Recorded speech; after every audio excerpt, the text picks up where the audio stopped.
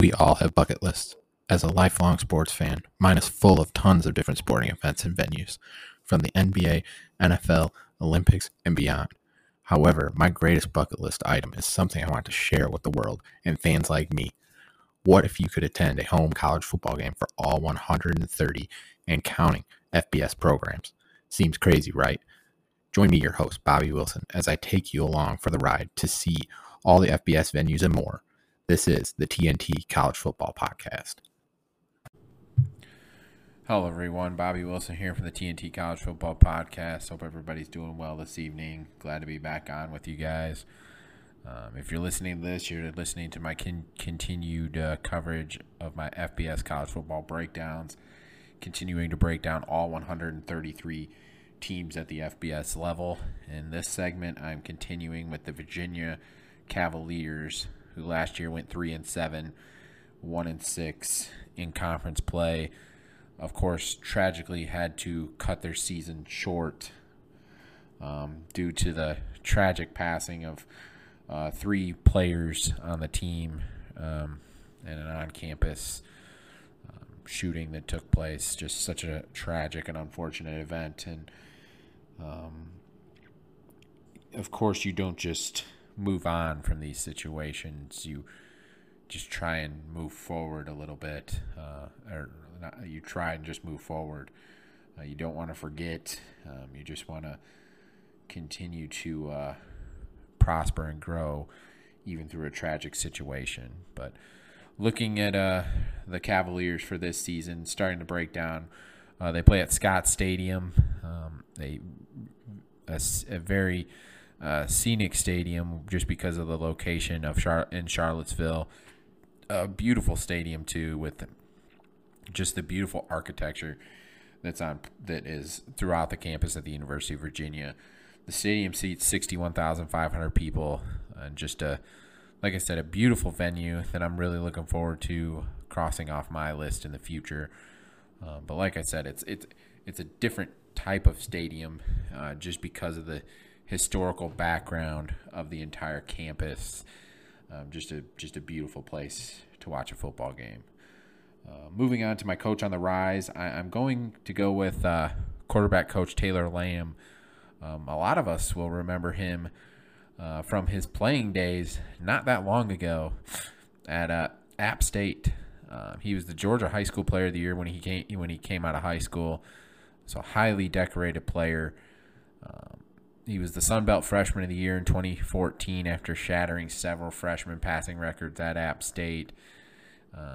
His senior year, he was named Offensive MVP and of the Dollar General Bowl that App State played in. He threw for nearly 10,000 yards and rushed for over 2,000 yards during his career at App State.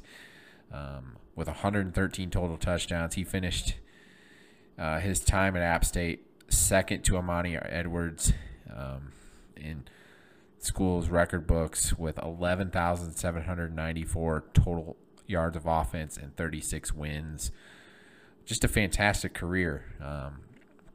But the dual threat quarterback turned in his cleats and got a clipboard and became the quarterback's coach for a couple years at Gardner-Webb, and then moved on to, well, I should say first he started off at South Carolina working with the Gamecocks offense. Then he moved on to Gardner-Webb, and then is now in his second season with Virginia as the quarterback's coach.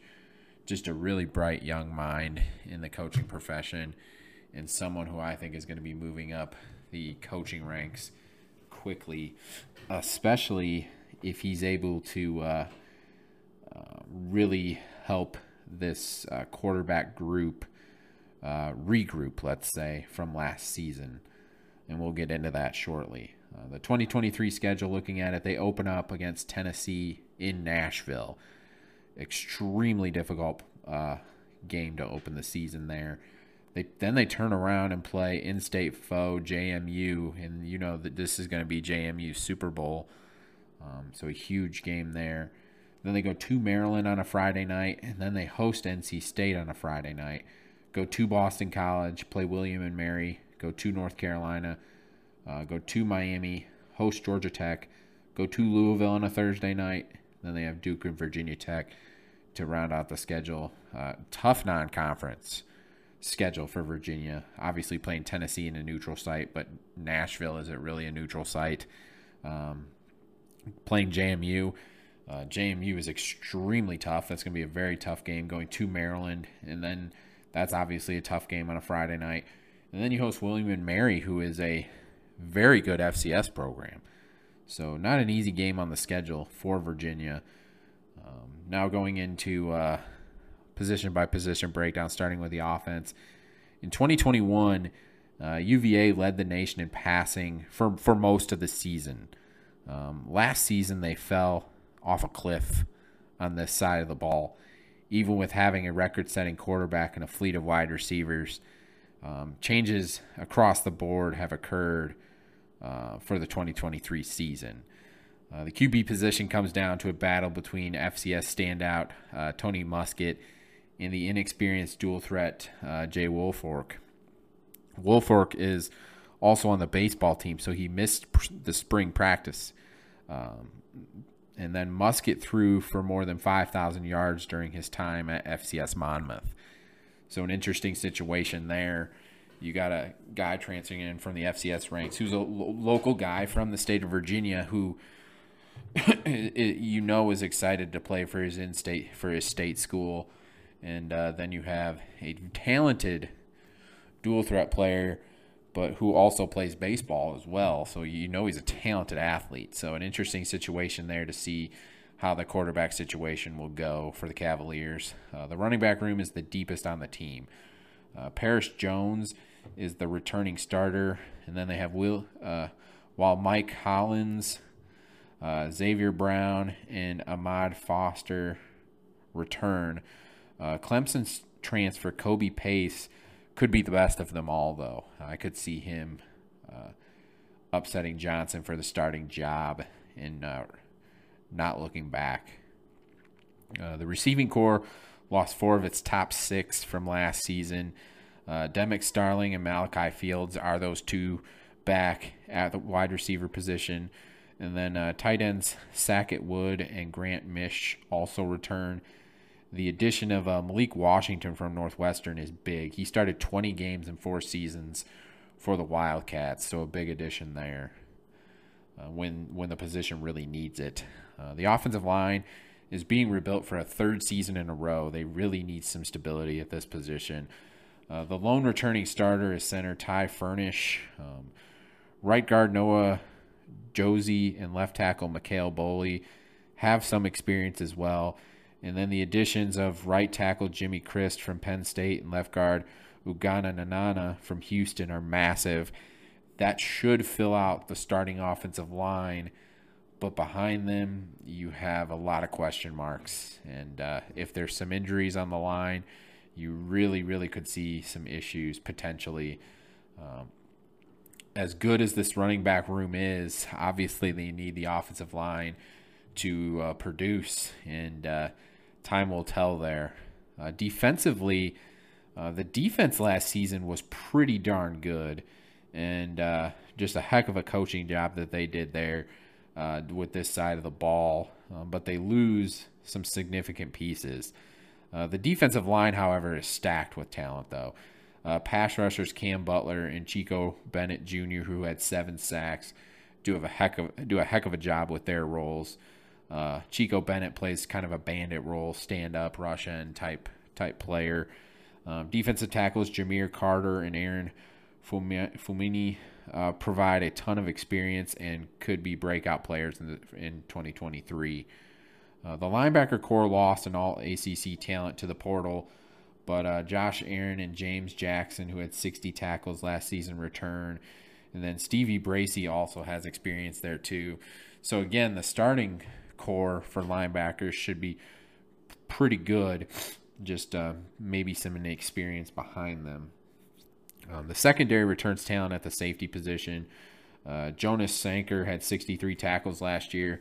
Antonio Clary Cohen King and Langston Long all have experience.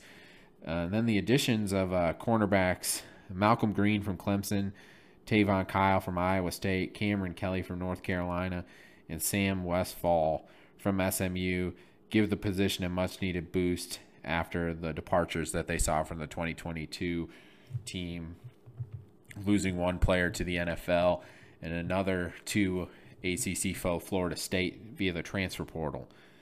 On special teams, punter Daniel Sparks was second-team All-ACC last season and returns. He also tied the program record for yards per punt, so he'll be looking to break his own record this season. And then kicker Will Bettridge also returns, so the kicking situation should be good and settled for Virginia.